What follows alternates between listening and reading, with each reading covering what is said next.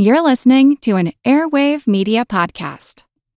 Hello, it is Ryan, and we could all use an extra bright spot in our day, couldn't we? Just to make up for things like sitting in traffic, doing the dishes, counting your steps, you know, all the mundane stuff. That is why I'm such a big fan of Chumba Casino. Chumba Casino has all your favorite social casino-style games that you can play for free anytime, anywhere with daily bonuses. That should brighten your day a little.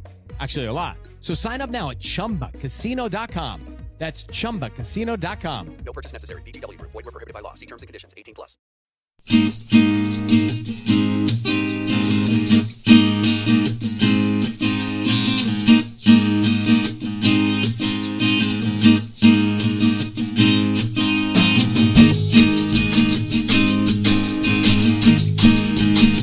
Okay, as we move through 2021 with My History Can Beat Up Your Politics, a reminder that we're getting into our 15th anniversary year. And thank you all who are listening now, whether you've been listening a long time, as some have, or a short time.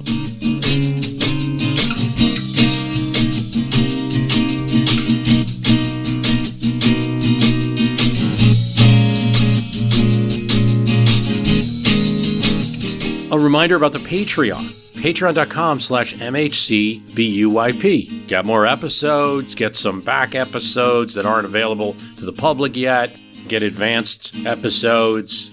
A couple things there that I'm particularly proud of. One is Draft Johnson, special podcast, nearly 2 hours, where we discuss the possibility that Lyndon Johnson was seeking the nomination in 1968, despite his speech saying otherwise. Eventually, that's going to be put on the public site, probably later in the year. But if you want it now, go get it. Sign up for the Patreon. It could be as little as $3 a month.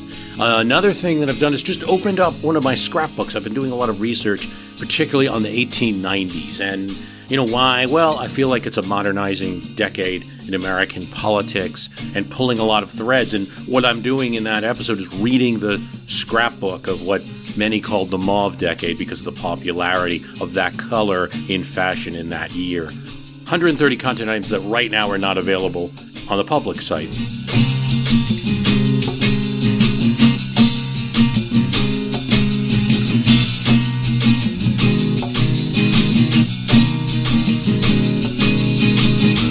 Today, right in time for President's Day, we have Jeremy Anderberg. He is the podcast producer at Art of Manliness. That's artofmanliness.com. It's a men's lifestyle website and also a podcast.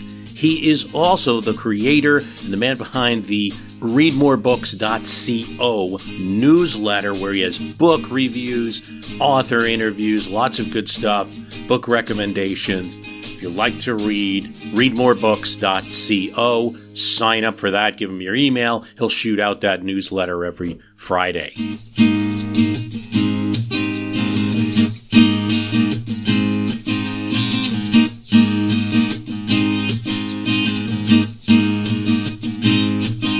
Well, I'm here with Jeremy Anderberg, and he is, among other things, a listener to My History Can Beat Up Your Politics and a producer for the Art of Manliness podcast. And Jeremy, thanks for coming on. Hey, it's my pleasure. Thanks for having me. We are talking today about a bunch of things, but one of the things that Jeremy explained to me is that you've read a book. Now, can you say it's on every president? Correct. Yeah, I've actually just recently completed the task, so I can now say that I have indeed read at least one biography of every president. I finished up just before Inauguration Day this year, so it was good timing. That's great. I mean, presidents are a good way to kind of anchor history. And believe it or not, there are a few listeners who have contacted me over the years in similar projects, and they're at different stages. I don't know where they all are. One of them does illustrations and has a great Instagram, Project POTUS pages, and she's got a great page with illustration of each time she finishes reading a book. She illustrates things about it. Do you have favorite presidents? You know, I sort of go in and out. I mean, it's hard not to come away from Lincoln without just really loving the guy and thinking him for sure among the top few, as he's always ranked. You know, before I started in, I would have listed Teddy Roosevelt as a favorite. But after reading about him, you know, it's interesting. He actually has so much energy and vitality. It's almost hard to relate to. as a, a dad with 3 kids, like, man, reading about him just makes me feel kind of tired. So, that was kind of funny. I still, really enjoy him. But the presidents I enjoyed reading about the most were sort of the curmudgeonly, but also relatable guys. John Adams writes in his journal about being distracted by his kids and about sleeping in too late when he wanted to be doing other things. And you have guys like, William Howard Taft, who I love talking about. He's usually overshadowed by TR. And his presidency was not that great, but he was just an incredibly lovable, likable guy, which is part of why he wasn't a great politician. But I certainly came to really enjoy him as a person. Yeah, I mean, I've, with the amount of reading I've done for the cast and things, you get so many different perspectives and changing perspectives on people. And we elevate Theodore Roosevelt in our understanding of history, and we should, of course, but he's no kind of guy that any average person can relate to, because he's like a superhero. I mean, he's not an average guy, even in his time. And, I was reading recently a biography from George B. McClellan Jr., so the son of the Union General, also became a congressman, later mayor of New York, and has some great stories. And there you get the perspective of Theodore Roosevelt being kind of like an annoyance in his in a speech where they were honoring his father in New York City, and Roosevelt is just almost hyperventilating, talking to George B. McClellan, who's mayor at this point, about some slight that was done to him in the 1904 election, which he won overwhelmingly anyway. So TR, like you said, he really wanted all the attention on him. He always wanted to be the belle of the ball. Sort of, almost like a Churchill in that regard. They're very similar. These sort of otherworldly characters who are just terribly fun to read about, but incredibly hard to relate to, for sure. I think John Hay at one point tells the ambassador to France that, you have to remember the president's like a 9-year-old boy. I know that one of the things you had mentioned was that some presidents are easier to read about than others. Yeah, absolutely. When it comes to just the biographies themselves, it's really interesting. You get the same guys written about over and over and over again. Of course, you have Washington has thousands of biographies about him. It's said that Lincoln has, 16,000 plus books about him. The same is true for FDR, Theodore Roosevelt, etc.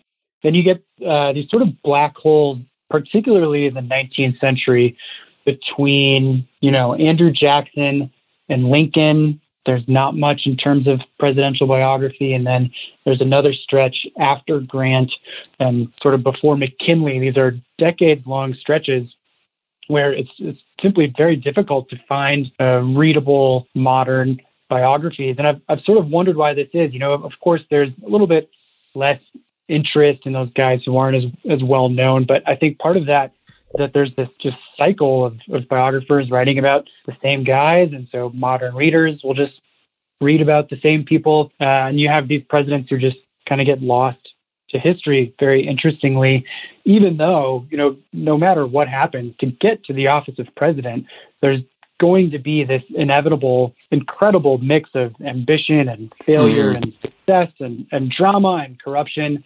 Yeah, I mean, the bearded presidents always get short shrift, probably. And I think they're getting more attention because of podcasting. But before that, just short shrift. All of them struggled. All of them had a huge political history. Garfield, is known as just the guy that got shot, if he's known at all. Guy with a beard got shot. But has an incredible career, does an incredible thing to get that nomination. And we've gotten into that story before on this cast.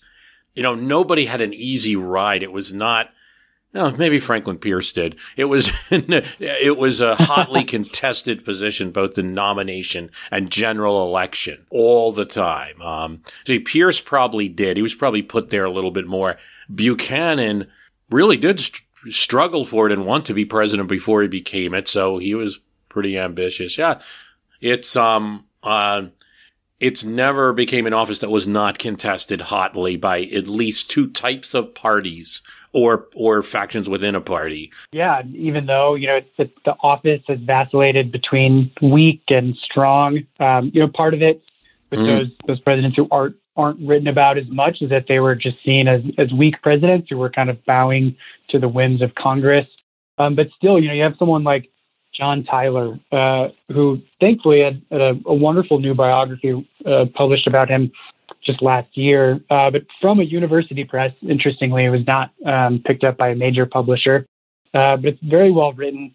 And he's a guy who, ultimately pledged his loyalty to the Confederacy, had 15 children, the most of any president, including one grandson still alive today, which is just mind-boggling when you think about it, right? There's so much drama in his story that he's a guy, thankfully he has been written about, but just kind of shows that no matter who it is, there's a great story to be written.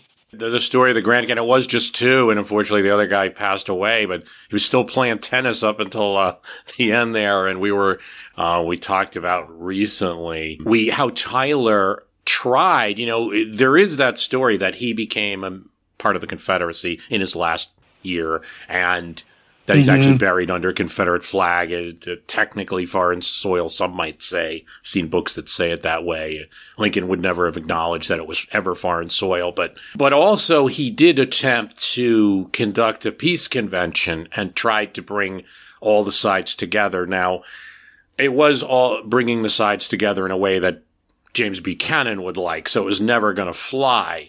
But it was, before he was a Confederate, there was an attempt by Virginia, led by him, to try to put things together. And that should always be an important part of his history. One thing I noted that I did not have time to put in a previous podcast about the Lincoln train that I did was that he also has this comment during that convention that really there's a mistake in the Constitution. We should be changing it every 50 years. Every couple of generations, we should revisit the Constitution. And something that so this guy that actually became a Confederate and also felt what many people feel today, which is that the Constitution should be changed every once in a while. And so anyway, this has been great. I definitely want to talk to you more about presidents and biographies that you like and everything like that. But let's get into, we'll talk about our top obscure facts about presidents. What do we think here? Do you have 10, 8, 5? What do you think is best? Perfect. Yeah, I probably have, let's say 8 or 9. Yeah. Let's do 8. Yeah, sure. So we'll count down from 8, and that'll give you a total of 16. Here we go. And coming in at number 8, Jeremy, what's your obscure fact? Perfect. So this will again be Taft. Again, I love Taft. Part of the reason he got into the presidency, decided to go that path versus pursuing a judgeship, which was really his dream. So part of it because his wife Nellie was incredibly ambitious and really wanted that office of the presidency. So he kind of went along with it, and his wife was very much an equal and important advisor for him. There were very few presidents who really considered their wives to be their equals in the office and in politics, and Taft was one of those. So he kind of did it for her, at least partially. But sadly, she had a devastating stroke very early in his term, just a couple months, I believe, and was rendered unable to fulfill that role of advisor, couldn't talk, had trouble walking, etc. And so Taft, was sort of going into the presidency, relying on his wife being there, and she had this stroke. And so he hated being president, had a really terrible 4-year experience. Of all the presidents, probably enjoyed it the least and was very glad to be able to be done with it. Ultimately did get his judgeship later in life, but I always thought it was interesting that Taft was kind of pushed into it and then just really hated being there. You kind of feel for the poor guy. Yeah, and I did not know that about his wife. It's always good to learn new things. So my number 8, no president, including Joe Biden, no president has been an only child. Just a quirk of history. Does it say something about the presidency? Maybe it does. Maybe it does not. That includes Obama. He does have half siblings. It also includes Franklin Roosevelt, who had much older half-brother, James Rosie Roosevelt, who died in the 1920s. Interesting. Yeah. Now some of it's statistics. One-child families have grown over in recent time. And so given the years, especially since we have a president that's so old and the last president was older, we're not getting the youngins into the presidency just yet. You're not experiencing some demographic changes that occurred. So let's see here. Number of mothers who reach the end of their childbearing years with one child doubled from 11% in 1976 to 22 in 2015. So there's more only children. That means it's more likely that this trend will be broken. Yeah, interesting. I'm actually an only child. I wonder if it has to do something with competition. I didn't have siblings to compete with. That's obviously, it's certainly a part of elections and campaigning. So yeah, that's interesting. I think it's a mix, and it's definitely that nature, nurture, environment, what you do, all of those things. Like, Teddy Roosevelt would shame us because he'd always say like it's about what you do and that. But it does seem to show something. Now, if you're including like half siblings, it's hard to say. Like Roosevelt had pretty limited contact with James Rosie. So it's kind of like Franklin Roosevelt almost was one. And, so quick run for president, Jeremy, is the answer. Yeah, no kidding. Coming in at number 7. What's your number 7? So I enjoy talking about our presidents with phantom middle names. This is so interesting to me. So both Ulysses S. Grant and Harry S. Truman had middle names that weren't really middle names. So for Harry Truman, the S is truly just the letter S. So his parents could not decide between two middle names that began with S. I believe both were for grandparents. And so they just left it S, just the initial. So he was always just Harry S. Truman. And then with Ulysses Grant, his given name was actually Hiram Ulysses Grant. Famously did not want to have initials that spelled out the word hug and instead started going by Ulysses Grant. And the S in that one came actually from someone who was writing his letter of recommendation to West Point, and they mistakenly put in Ulysses S. Grant, and he stuck with it for the rest of his life and was a phantom middle name there as well. That's great. Okay. So, yeah, you'd heard a lot of different things about all of those stories that, different usage of middle names over time and the importance of it and the like. Oh, and there was a whole thing about whether Truman sometimes used the dots, sometimes didn't. I remember getting a question about that. Yeah, so technically it did not need the dot because it didn't technically stand for anything, right? It was just the letter S. But I think throughout his life, you would kind of go back and forth between using the dot or not. Great. Okay, coming in at number 7 for me, Chester Arthur saves New York during the Civil War. A lot of people, we just think of Chester Arthur as that guy who, became president and was vice president after Garfield, but he actually had a career and was the engineer-in-chief of the New York State militia and was appointed by the governor. He had a rank of brigadier general. During the time of the Civil War, he both organized New York State's contribution to the Civil War, which made it possible and meaningful because he was a master as a quartermaster and a master of organization and bureaucracy, and able to create the right systems in place to make sure that troops would be sent down to Washington from New York in a meaningful way, corresponding to the size and importance of the state of New York.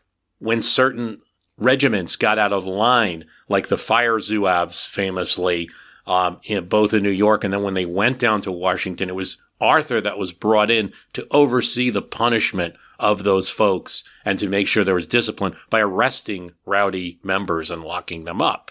Hello, it is Ryan, and I was on a flight the other day playing one of my favorite social spin slot games on ChumbaCasino.com. I looked over at the person sitting next to me, and you know what they were doing? They were also playing Chumba Casino. Coincidence? I think not. Everybody's loving having fun with it. Chumba Casino is home to hundreds of casino-style games that you can play for free anytime, anywhere, even at 30,000 feet. So sign up now at ChumbaCasino.com to claim your free welcome bonus. That's ChumbaCasino.com and live the Chumba life. No purchase necessary. VGW. Void where prohibited by law. See terms and conditions. 18+. No one else kind of had the will to do it right, including the leader of the Zouaves. And that's one contribution, but his most important contribution to kind of saving New York is when the Confederates had an ironclad ship that was busting through the Union blockade, and rumors were that it was threatening to come to New York, and perhaps if it had not, and the Merrimack had not met up with the Monitor and had that classic battle it might have. It was Chester Arthur as engineer-in-chief who was in charge of the defense of the city and created a system of defense for the city's ports that could have stood up to an ironclad, because previously they only had two options. It was like this, let's take every wooden ship and just swarm it and see what happens. And somebody described it as like, taking a 1,000 Indians up against a knight in chained mail. And of course that would be a metaphor that works better at that time than now. And right. The other solution was to actually sink ships and so prevent this ironclad by making the New York harbors too shallow so it couldn't bombard the city. Might have worked. The problem with that is you'd also clog up the port of New York for years to come. It's an easy thing to do at that time, not an easy thing to remove. So Chester Arthur's solution was to have floating cannons on floating materials that would be able to defend if the city was attacked by an ironclad and keep it off. And in the end, they didn't need to use that particular thing, but Chester Arthur was crucial for the war effort and for reducing panic in New York City. So sometimes we need to think of him as General Arthur as well. Yeah, he was certainly a fascinating president who is, again, one of those guys who is most often forgotten, generally just remembered for his excellent facial hair. The best. Okay, so coming in at number 6. Sure, so I will actually stick with Chester Arthur. This is one of those guys with these presidents who aren't written about as much. It's kind of easy to pull out these great stories that have not been uncovered before. So Arthur was sort of, part of the Republican machine of New York, was sort of, just one of those corrupt politicians who were alive back in the Gilded Age and was sort of being pulled along by the bosses of that era, and then ended up on Garfield's ticket because Garfield was so honest and upstanding that the bosses wanted someone who would sort of do their bidding in the White House as well. So Arthur ended up there. And then, of course, Garfield was assassinated, so Arthur takes over. And the bosses thought that he would just kind of go along with their whims, but he ended up with a really interesting and mysterious pen pal, a woman from New York who helped him change his ways from being this corrupt crony to someone who actually worked to get some reform. The Civil Service Commission wouldn't be just putting in the people into positions that the bosses wanted. And so he was actually someone who, sort of showed that you could change when you got to the office, that you could actually live up to the dignity of the position. There's this idea that, people can't change, but Arthur is actually, I think, a great example that the people can change given the right circumstances and the right push that Arthur had from this pen pal. And he ultimately, I think, only ever met her one time, and it was sort of an awkward meeting. But yeah, this was a woman who had a big impact on his life. Probably something that would be quite difficult to do nowadays. Write a letter and actually get it read by the president. True. Reagan was answering a couple. He was into that, but I don't think too many get that way these days, or at least they're so highly filtered that they're not real letters of real advice. Let's see. So go ahead.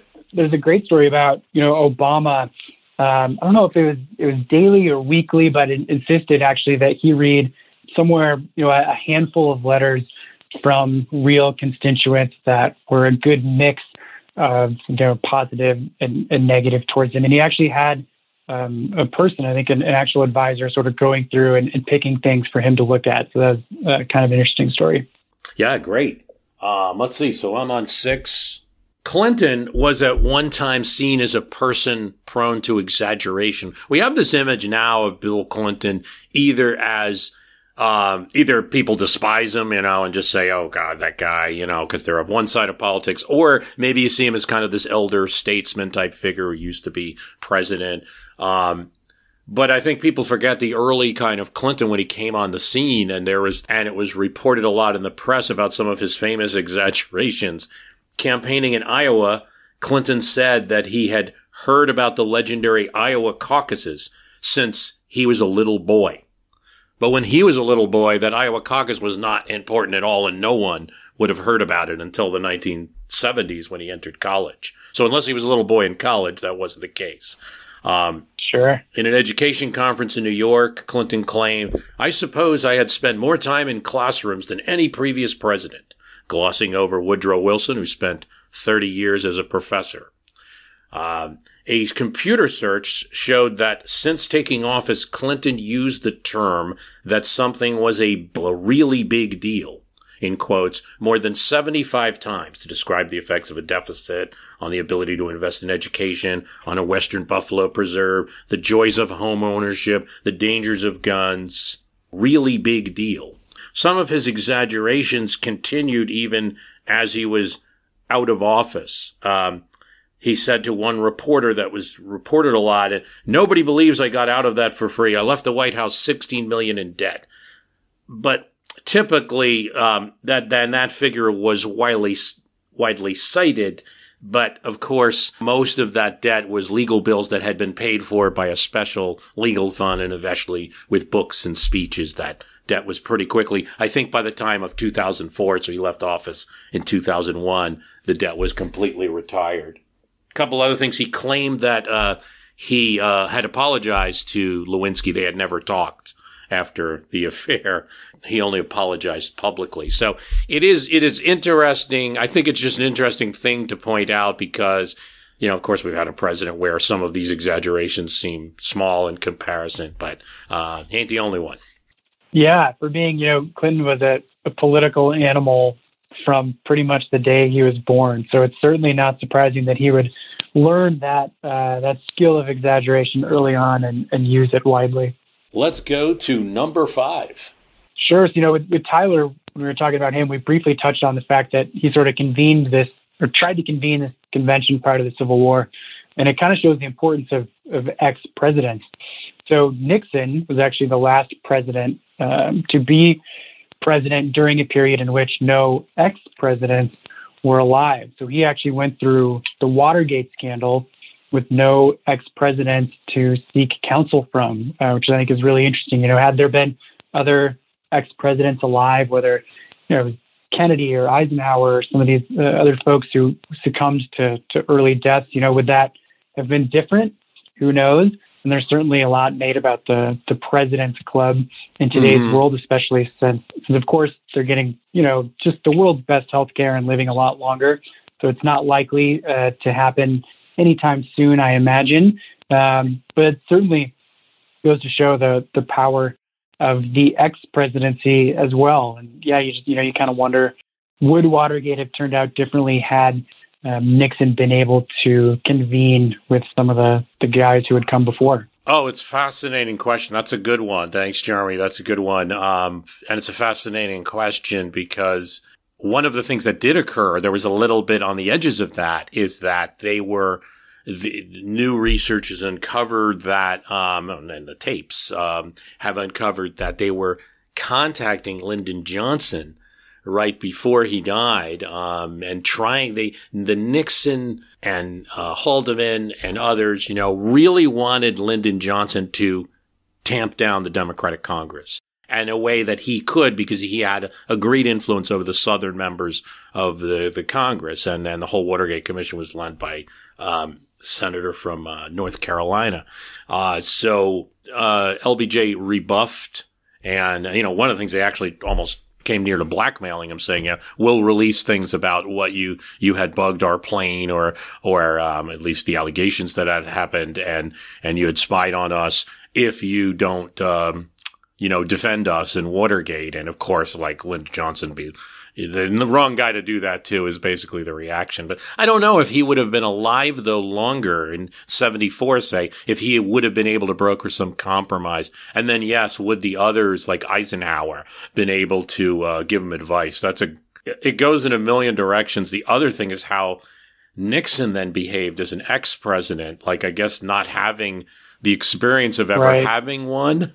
He became a kind of a thorn in the side of Reagan, unwelcome guest in the White House. Nancy didn't want him there because he had been bad for Reagan on certain things, and the IMF treaty, and Then George W. Bush had a lot of tensions with him. He did end up helping out Clinton a lot. Clinton liked him. Interestingly, yeah. Yeah, they were kind of oddly buddies there, yeah. Let's see. So now, of course, I lost. We're on 5, right? So this is my number 5 was Thomas Jefferson's secret weapon, which were these casual orchestrated dinners that he would have. Not talked about a lot. Jefferson's presidency outside the Louisiana Purchase isn't often discussed a lot, but one of the things that made his presidency, he's a 2-termer, and except for that embargo bit at the end, was pretty successful. And one of the reasons he was able to control events was a very passive Jeffersonian way, which was to have these dinners, a very casual dinner. He'd invite congressmen, but also writers. His daughter Martha would be there. He would wear very casual clothes, at least for the time. He's in his 60s at this point. Twilled corduroy breeches, scarlet embroidered waistcoat under a more somberly colored coat. Kind of less costly apparel than people may wear. Sometimes the servants were better dressed than he. He'd invite anyone who was traveling, senators. There would be lots of wine. But one of the interesting innovations that he had at these dinners is he wanted to be sure the guests could talk to each other, that it wasn't stuffy. So here's what one account says. Jefferson dearly loved gadgets, as long as they served a practical purpose. Typical in his dining room was the custom of placing between 2 guests a sort of dumbwaiter, a small wooden stand with shelves, upon which servants placed the food and then were dismissed, so that the flow of conversation would continue without interruption. Interesting. So he was quite the social engineer. That's right. And there's other functions I don't want to get into all the functions of these dumbwaiters, but essentially it requires no interruption from that servant as food was placed. Yeah, I think this had a lot to do. So anyone who follows like reality TV and watches, say, a Big Brother or Survivor TV show, or anybody that's worked in the higher levels of any company on earth, I think, can be pretty aware, or if they've had a political experience, of course, they could be pretty aware that like so much of it is what information you have, what's coming your way, what's going to damage you, what does this person think? Jefferson, in a very quiet and unassuming way, had it. Yeah, absolutely. Let's go to number 4. Sure. So I've done some writing and researching into presidents' hobbies for an Art of Manliness article. And one that was especially interesting to me was Rutherford Hayes. So he's a name that most people do not recognize. One of the least recognizable, actually, when it comes to polls about presidents, people know from the past. So Hayes had this really interesting obsession with genealogy. One letter that I love, this was in a letter to a relative. He says, "I have an attack of the genealogical mania. It came on about 10 days ago, super induced by reading a family tree which a friend sent me. It is in a violent form, but I trust it will soon abate." So even when he was president, he would take time off 1 to 2 days away from the office to scout around Ohio and New England countrysides looking for lost relatives and genealogical libraries, which, of course, back then when you're out of office, you're truly out of office. So he would, fully be away from work and go on these genealogical adventures. And it was a thing that he loved from as a young boy all the way until he died. Wow. Generally presidents have more active, well-known hobbies, golf, which I'll get into later. But yeah, this genealogy was very interesting to come across. Well, we're all getting into it. A lot of us are going on Ancestry and the like. Yeah, it's certainly easier nowadays. He had to go tromping around dirt roads, actually looking for the houses of the people he's looking for. So yeah, it was certainly a more active pursuit back then. It is funny how everything's so easier. Even historical research is easier, right? I mean, I've always said, I wouldn't be able to do the podcast that I do without the internet. I mean, it would be so much harder. So that was number 4. Let's see. So number 4 is, I don't know if a lot of people are aware of it, but McKinley, as governor of Ohio, signed an anti-lynching bill that was progressive for its time and was an inspiration to other states. You think about Ohio. Now, McKinley's going to become governor in the 1890s. This is the position that he holds before he's president, but after he's in Congress, he passes a tariff and then is voted out of office, then is voted in as Ohio governor. You don't think of Ohio, it's a northern state, and you don't think of it as one where lynchings would occur, but sadly it was. His legislation that he signed, it was something that he pushed hard for, and generally, having served in the Union Army during the Civil War, McKinley took the cause of African American emancipation, their later voting, and their rights very seriously. Yeah, that I assume that had to have been among the first anti-lynching measures. Do you know? Yeah, you know what? Maybe I'll come in and do an edit on it, 'cause I'm pretty sure it was the first significant state to actually pass one. Okay, from the editor's desk, the Smith Act, named for Harry Smith, who was an African-American state legislator from Cleveland, Ohio, also supported by Governor William McKinley right at the time, as he's one of many names being mentioned for the presidency. The Smith Act allowed victims of lynchings and their families to sue county governments. Victims could also sue for up to $1,000, while family members were permitted to sue for up to $5,000.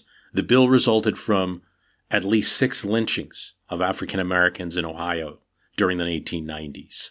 I haven't been able to determine if it was the first of any type of law. What I do know is it was the first law with teeth. It was the most stringent anti-lynching law in the United States at any state at the time. William McKinley would go on as president to speak out against the issue. He was not able to get a bill through Congress, but he would speak out on a variety of things. One is the lynching didn't just affect African Americans, that there were, in 1899, he speaks forcefully about a group of Italian Americans that are lynched in Mississippi, and also recommends to Congress legislation that if a crime is done against a foreign national, then that crime should be prosecuted by the federal rather than the state government. That effort was not successful, but the presidential voice did push the issue, not often spoken about by presidents. Let's see, that was number 4. So now, the number 3 obscure fact about presidents is? Sure, so let's stick within the sort of hobby theme. Since golfing was sort of first introduced to America in a big way back in the early 20th century, only 3 presidents have not played golf. That would be Herbert Hoover, who was more of a fly fisherman, Harry Truman, just never got around to enjoying the game, and also Jimmy Carter, kind of in that same boat, was not much of a hobbyist guy and didn't care much for relaxing in general. But those are the only 3, and certainly golfing gets a ton of attention in the media. Eisenhower famously golfed, some 800 times, I think, over the course of his 8 years. Even Woodrow Wilson was a huge golfer, golfed possibly upwards of 1,000 times during his really 8.5 years of being healthy in the presidency.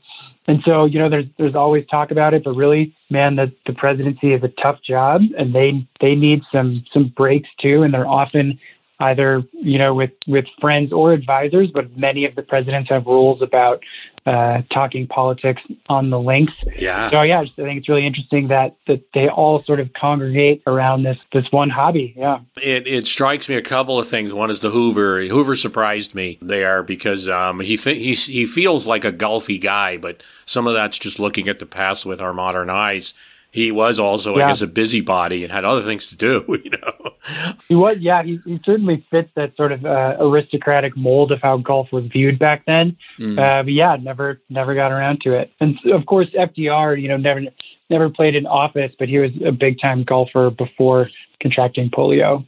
There's this tension, and you see it, of course, even certainly with the last president, you always reporting his golf. Clinton, I think various advisors said, get the heck off that golf course. Like, every time you're seen on TV golfing with people, you just lost Joe America, So, and I think it was the worst always the downward pings in Trump's presidency was, at least from opponents' point of view, when they had the images of him playing golf. So it's not a great sport for populism, because even though a lot of Americans play it and more Americans play now, and Tiger Woods brought a lot of popularity to sport, it's still a very elite game. And of course it requires money and a lot of time. Yeah. But on the other hand, I can see the tension, because first of all, it's an elite game. So that's how many of these politicians met their power broker friends and socialized with them. There's that force field of politics you describe, like, okay, I can finally relax and not talk politics and be away from things, which is the president's crave. I know that was part of the Clinton attraction to it. So it's just funny tension between a game. I was like, the reality is... I'm Jane Perlez, longtime foreign correspondent and former Beijing bureau chief for the New York Times. I've been a foreign correspondent in lots of places: Somalia, Indonesia, Pakistan. But nowhere as important to the world as China. I mean, China is not dropping anti-democratic paratroopers into Montana. But of course, we did see things like the weather balloon/spy balloon riveting the whole country for a week. This is Face Off, an 8-part series in which we'll take you behind the scenes to key moments in the tumultuous U.S.-China relationship. We'll speak with a diplomat, a spy, a tech reporter, a U.S. admiral, even Yo-Yo Ma. Plus, my pal and noted China historian Rana Mitter joins the conversation. We'll look at what's driving the two nations apart and explore whether anything can help bring them back together. Face Off launches April 9th. Obama, for his popularity, was much better off playing basketball. Yeah. Oh, yeah. Yeah, his basketball skills are wonderfully highlighted in David Moranis' biography of him, if people are interested in that. That's great. So I am on number 3. This one's a little gory, but or a little sad, really. But Benjamin Harrison and his father's remains. Benjamin Harrison actually, before he was president, had to deal with a situation where his father's body had been grave robbed. And this is John Scott Harrison, who is the son of President William Henry Harrison. Benjamin Harrison, of course, is William Henry Harrison, grandson, previous president. And it just highlights what was going on at the time in 1878, that the family, of course, Benjamin Harrison and his brother were of course very saddened when their father passed. The father had some limited political experience, but mostly was just a farmer in the community. And there had been this grave robbing trend. And so they took steps to both encase the body in cement and also to hire a watchman to watch over their father's body. When then they hear about this other case where a grave had been robbed, and Benjamin Harrison and the brother go to actually Benjamin Harrison's brother. And so what was going on is there were grave robbers who would take bodies and then sell them to the local medical colleges for money. And the money was such that this was quite an enterprise, and people had to take steps to protect. Benjamin Harrison's brother is helping out with another case, goes to the medical college. They start looking at the recent bodies to try to see if one had been, and then lo and behold, there's his father. They just buried the day before. Oh, fascinating. Now, the watchman could not be found. They somehow got around they think the watchman probably was involved. He could never be found again.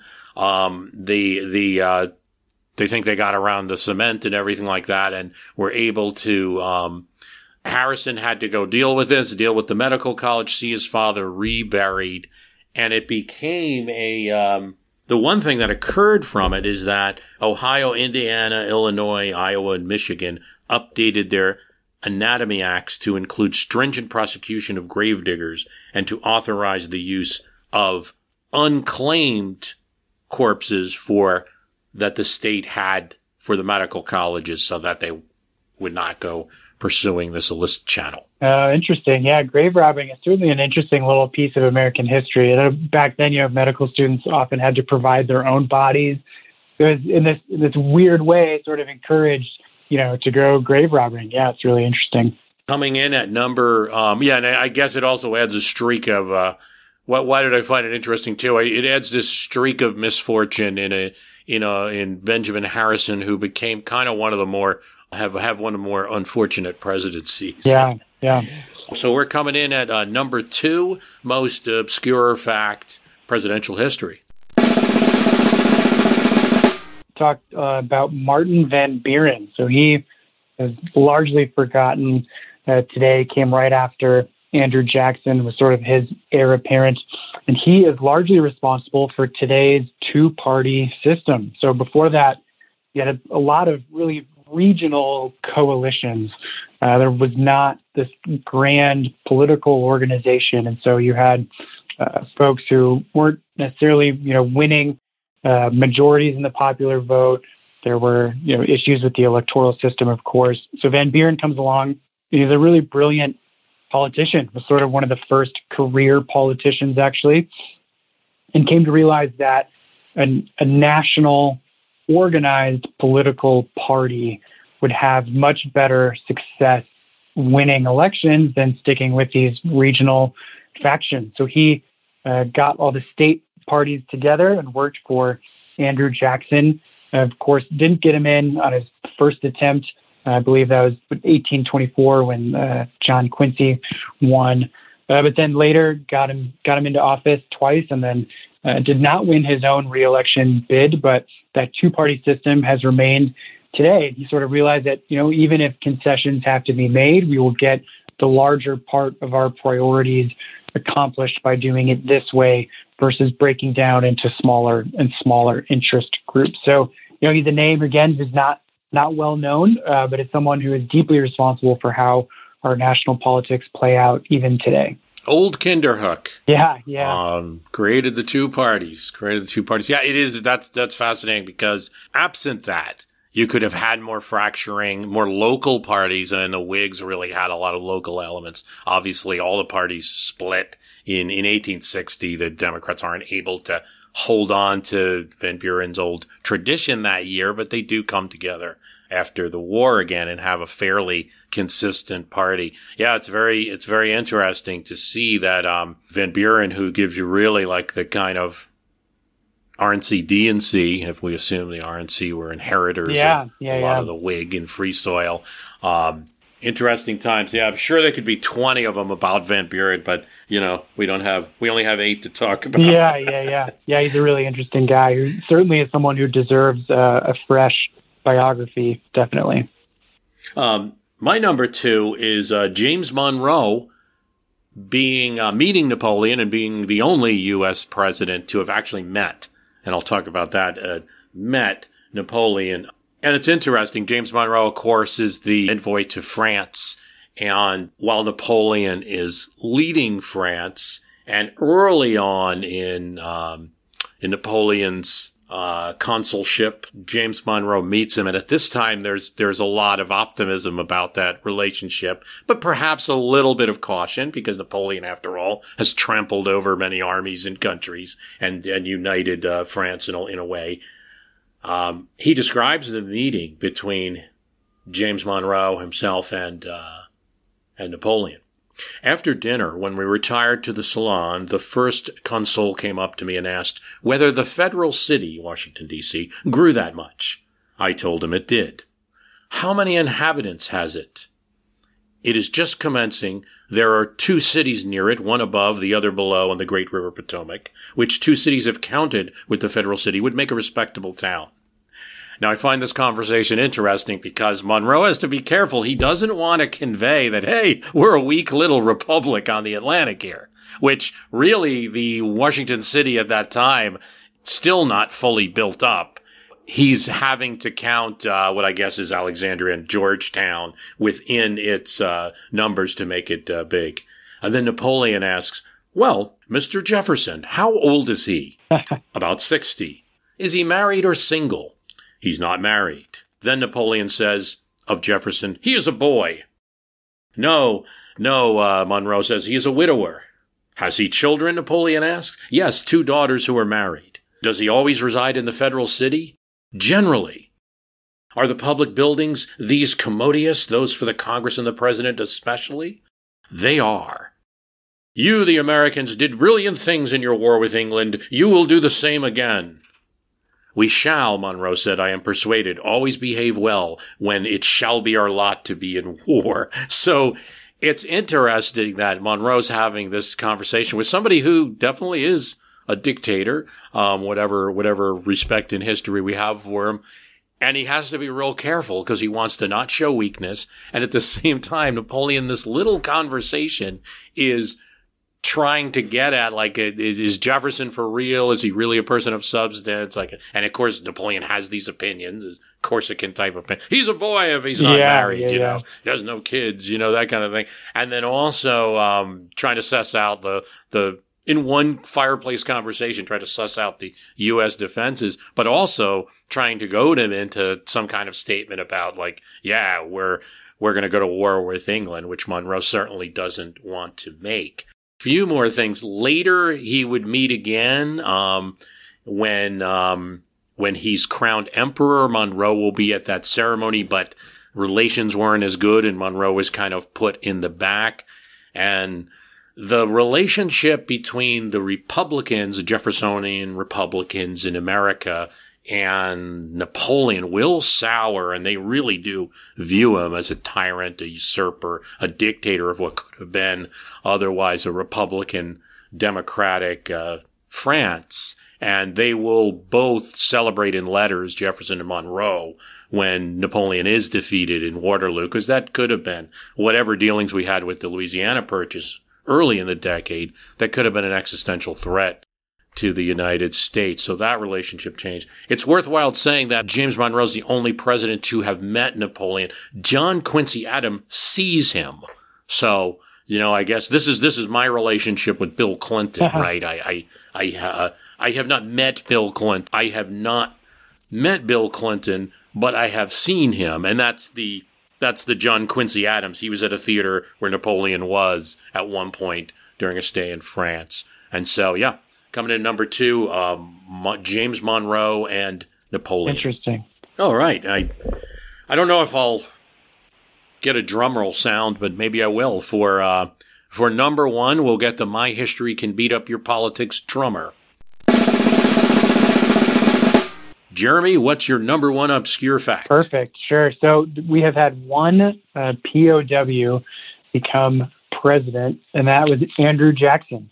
He's not generally thought of as being part of that revolutionary founding father generation. But he was actually a teenage boy during the war, just 13 years old, living in the Carolinas, and was taken prisoner, both him and his brother, and did not have a good experience, was beaten and treated very poorly. But ultimately, his mother arranged a prisoner exchange. And so him and his brother were released, but then sadly his brother passed away. His mother then passed away during the course of the war as well. And so because of the Revolutionary War, Jackson was an orphan as a young boy, and that certainly impacted his life and presidency and his later actions towards the Native Americans. You have to assume that there's some thought there as well.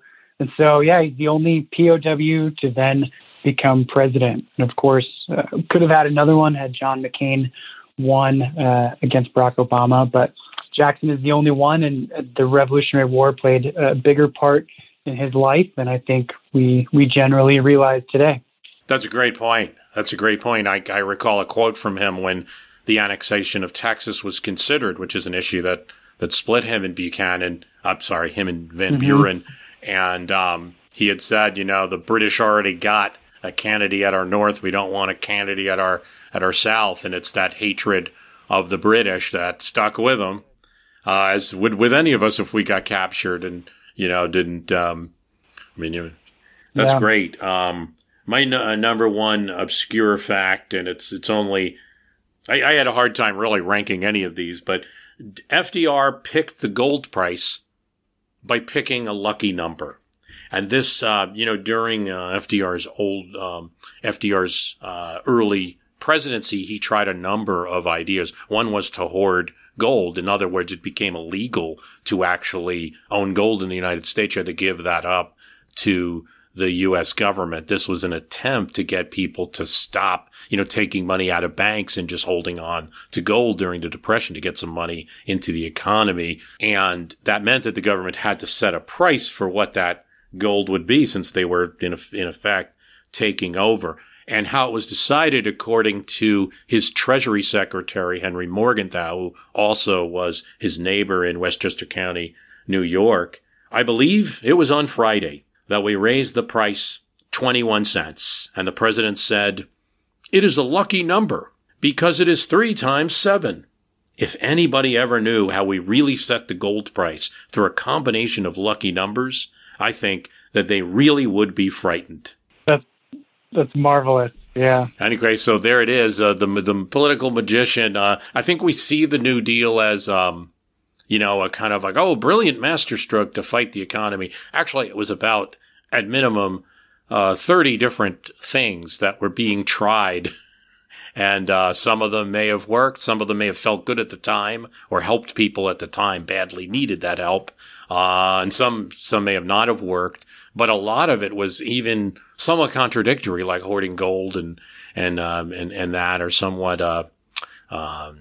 Yeah, I think people would certainly be surprised to learn just how much of American history comes down to just random chance. Things sort of fall in line, or decisions sort of get made by default.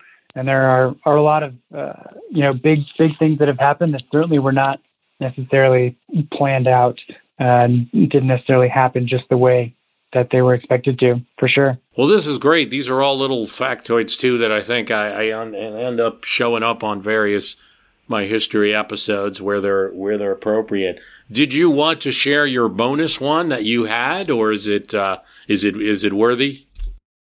Sure, yeah, I can do that. So, the other, it's kind of back in this hobby realm, just so fascinates me how presidents spend their spare time.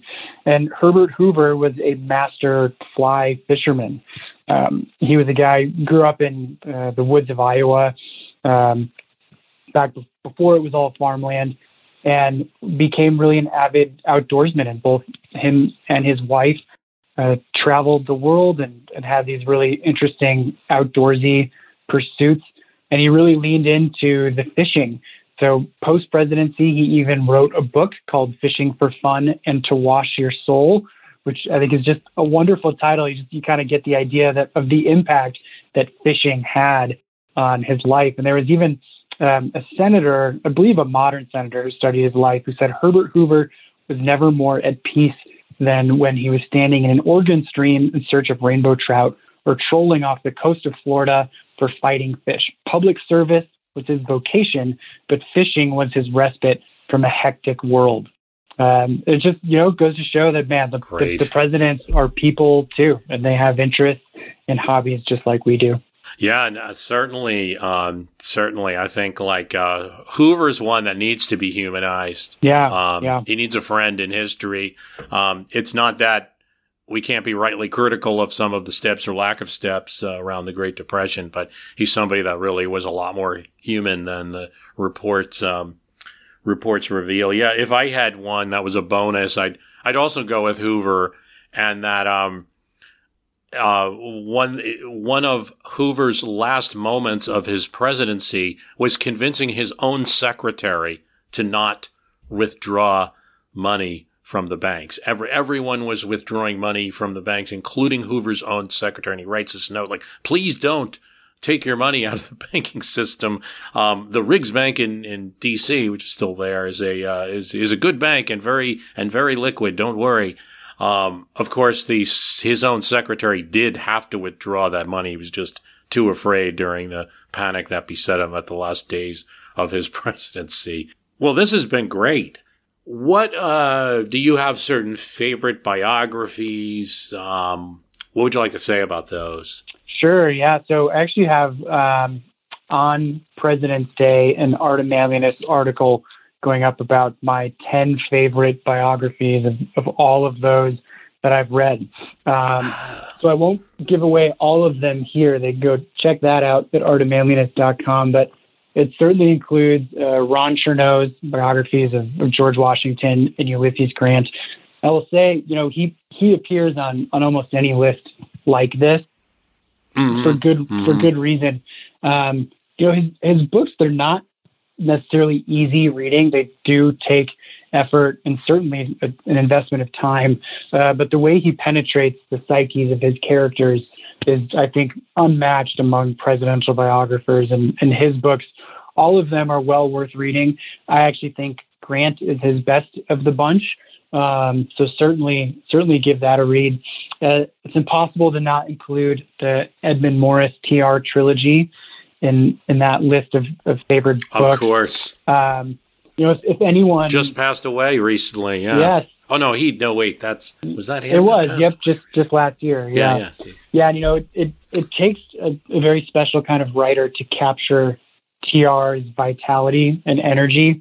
And Morris did that in spades, and certainly Candace Millard also does in River of Doubt. So that's on the list. I would actually, this isn't on my official top 10, but I would put Kenneth White's book on Hoover near the top. Really humanized him in just a fascinating way. And it turns out Hoover, is one of the real heroes of World War I.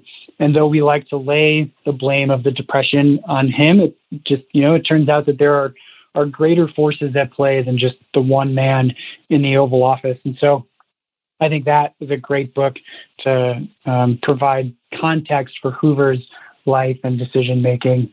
As I look at my list, that's great. Look at my shelves here. I really loved Robert Dowlick's biography of John Kennedy, An Unfinished Life. For all the books about Kennedy, there are surprisingly few cradle-to-grave biographies of him. You have all these other sort of ancillary characters, other Kennedy family members, but for just a kind of a traditional biography of JFK, there just are not that many. And I think Dowlick did a great job uncovering, just how big a deal those medical issues were, the, regrettable personal life stuff, and then also sort of how he came into his own as a real leader in especially those last few months of his life. So those are a handful of must reads for sure. Yeah, those are great. I mean, and I haven't even read all of course, the Ed Morris and the Chernows, but the others have to pick up. Great stuff. I wonder about with Kennedy if it was a problem of the family not talking, but maybe they would talk to Dowlick or Dowlick would find it. Yeah, that's probably a lot of hidden. Yeah, I think so. Yeah, the last Kennedy sibling just passed away last year, the Gene Kennedy, I believe. So there was certainly, family around to kind of say no to access to family records and things like that. So I am sure that is part of it. And I know Dowlick did a ton of research, particularly into the medical realm, and did as much as he could. There's still a lot of classified top secret stuff with Kennedy as well. So we'll see if we ever really get to the definitive, insider Kennedy bio. We'll see. There's a number of presidents, Martin Van Buren, where their letters were burnt. Yeah. And this is just a thing. Like, I guess we're not going to be able to do this. I guess if we live in France, we're allowed by law to disappear.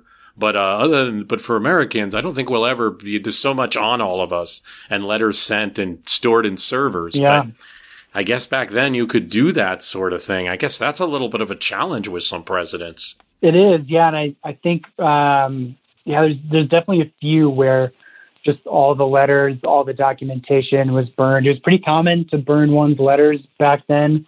I think Millard Fillmore might have been in that camp. He is sorely in need of a new biography, but it's just hard to come up with that inside, personal life to write something interesting. So it definitely plays a role. Yeah. But now, it has to be easier than ever. You think of just the way that Trump lived on Twitter. I mean, how easy is it going to be to kind of write about that presidency? It certainly only gets easier. And everybody writes a book. The Bush presidency, everybody. I got a book. You got a book from his press secretary. Some of them before he even leaves office now. So there's so much. I had a conversation with Thomas Oliphant about Kennedy. Sure. And he said, you have no idea the buckets and drawers of papers that some future generation has to go through because we don't have time. Like maybe artificial intelligence will be able to do it better because, all of these things that they found and looked through and found different takes on things from actually reading the letters. Like one of them was that Kennedy was really pushing back on the press, like in a way that, say, a Trump did publicly. He was doing a lot of that privately, and so was Robert Kennedy. Like, don't write this letter. How dare you, attacking columnists and things. Again, not publicly, which does change the dimensions a lot. But they found a lot of papers and just a lot of things that there's so much more paper on presidents and from his time out than you get on the others. Yeah. So that's interesting. It's certainly why Robert Caro had spent 50 years writing about Lyndon Johnson, because one of his defining mantras is turn every page. So Caro spends years in the Lyndon Johnson library, literally reading millions of pages of papers. I mean, it's mind-boggling to even think about the undertaking that is. He keeps us humble because I think he keeps us humble because he's found so many things, and he's proven things or disproven or put things back into doubt. That all the stories we have about presidents, we have to check ourselves. I have to do it. We all have to do it. Like, it's fine to tell a story and we go with what we know, but it's keeping a little bit of doubt that, hey, it could be we're listening to political opponents. Is there anything else that you were like, I wish I brought this up? I just interestingly, so in the course of this project, I started back in 2016. After the election of Trump, I was just sort of intellectually curious about, how did we get to here? How did the presidency get here? Does it matter? Things like that, right? Are there traits that make good presidents, bad presidents, et cetera? So I didn't plan it to sort of encompass, the 1 4-year term of the presidency. But of course, as the 2020 election approached, I found some urgency in the project and decided to finish before Inauguration Day. In that time, I had 2 kids. Back in 2016, my first kid was just a year old. So I'm sort of always thinking about the role of fathers when it comes to presidents and what kind of fathers the presidents were. So personally, it was really moving to see sort of how ambition always requires personal sacrifice. And there are really only a handful of presidents who were good fathers, right? And they would sort of admit that they missed a lot because of their role. And so as a dad, I was really thinking a lot about, okay, certainly I have ambitions, but, what's the grand importance of that compared to being there for my kids, to being a dad? And then interestingly, I sort of in the same course of that, I went from being pretty politically apathetic actually to now being a little more politically involved. I actually did some volunteering for a campaign in 2020. And I really came to see that politics do matter, that in the grand scheme of things, when it comes to social movements, that the real change almost always happens through politics. And so there were really some interesting, real personal changes that came about from this project that I don't think would have happened otherwise.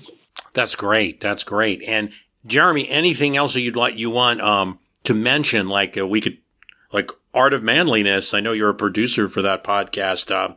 Maybe some of our listeners would like to hear more about that, or do you have any blogs or books or anything else? Yeah. So my day job is with the artofmanliness.com. That's artofmanliness.com. And we're also a podcast, just kind of a general men's lifestyle magazine. So we do a lot of how-tos, a lot of history, philosophy, music, and books, all kinds of fun stuff. So people can check that out and find all of my writing there. I also have a weekly bookish newsletter that can be found at readmorebooks.co. That newsletter goes out on Fridays, and I do book reviews and author interviews and lists, all kinds of fun stuff like that. So readmorebooks.co. You've heard it here, so check that out. Jeremy Anderberg, thanks so much for coming on My History Can Beat Up Your Politics. Hey, thank you. It was a real pleasure on my end.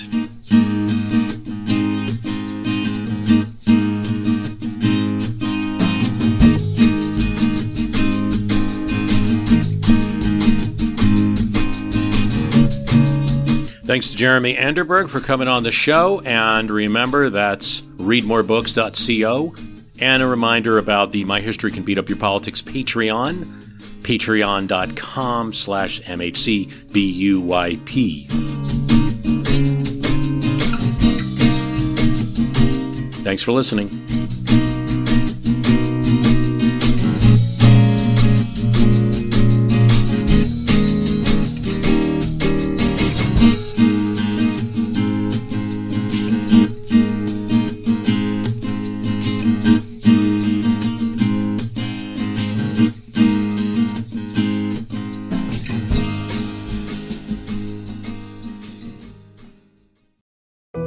We all know how important it is to keep your eye on the money, and not just your own.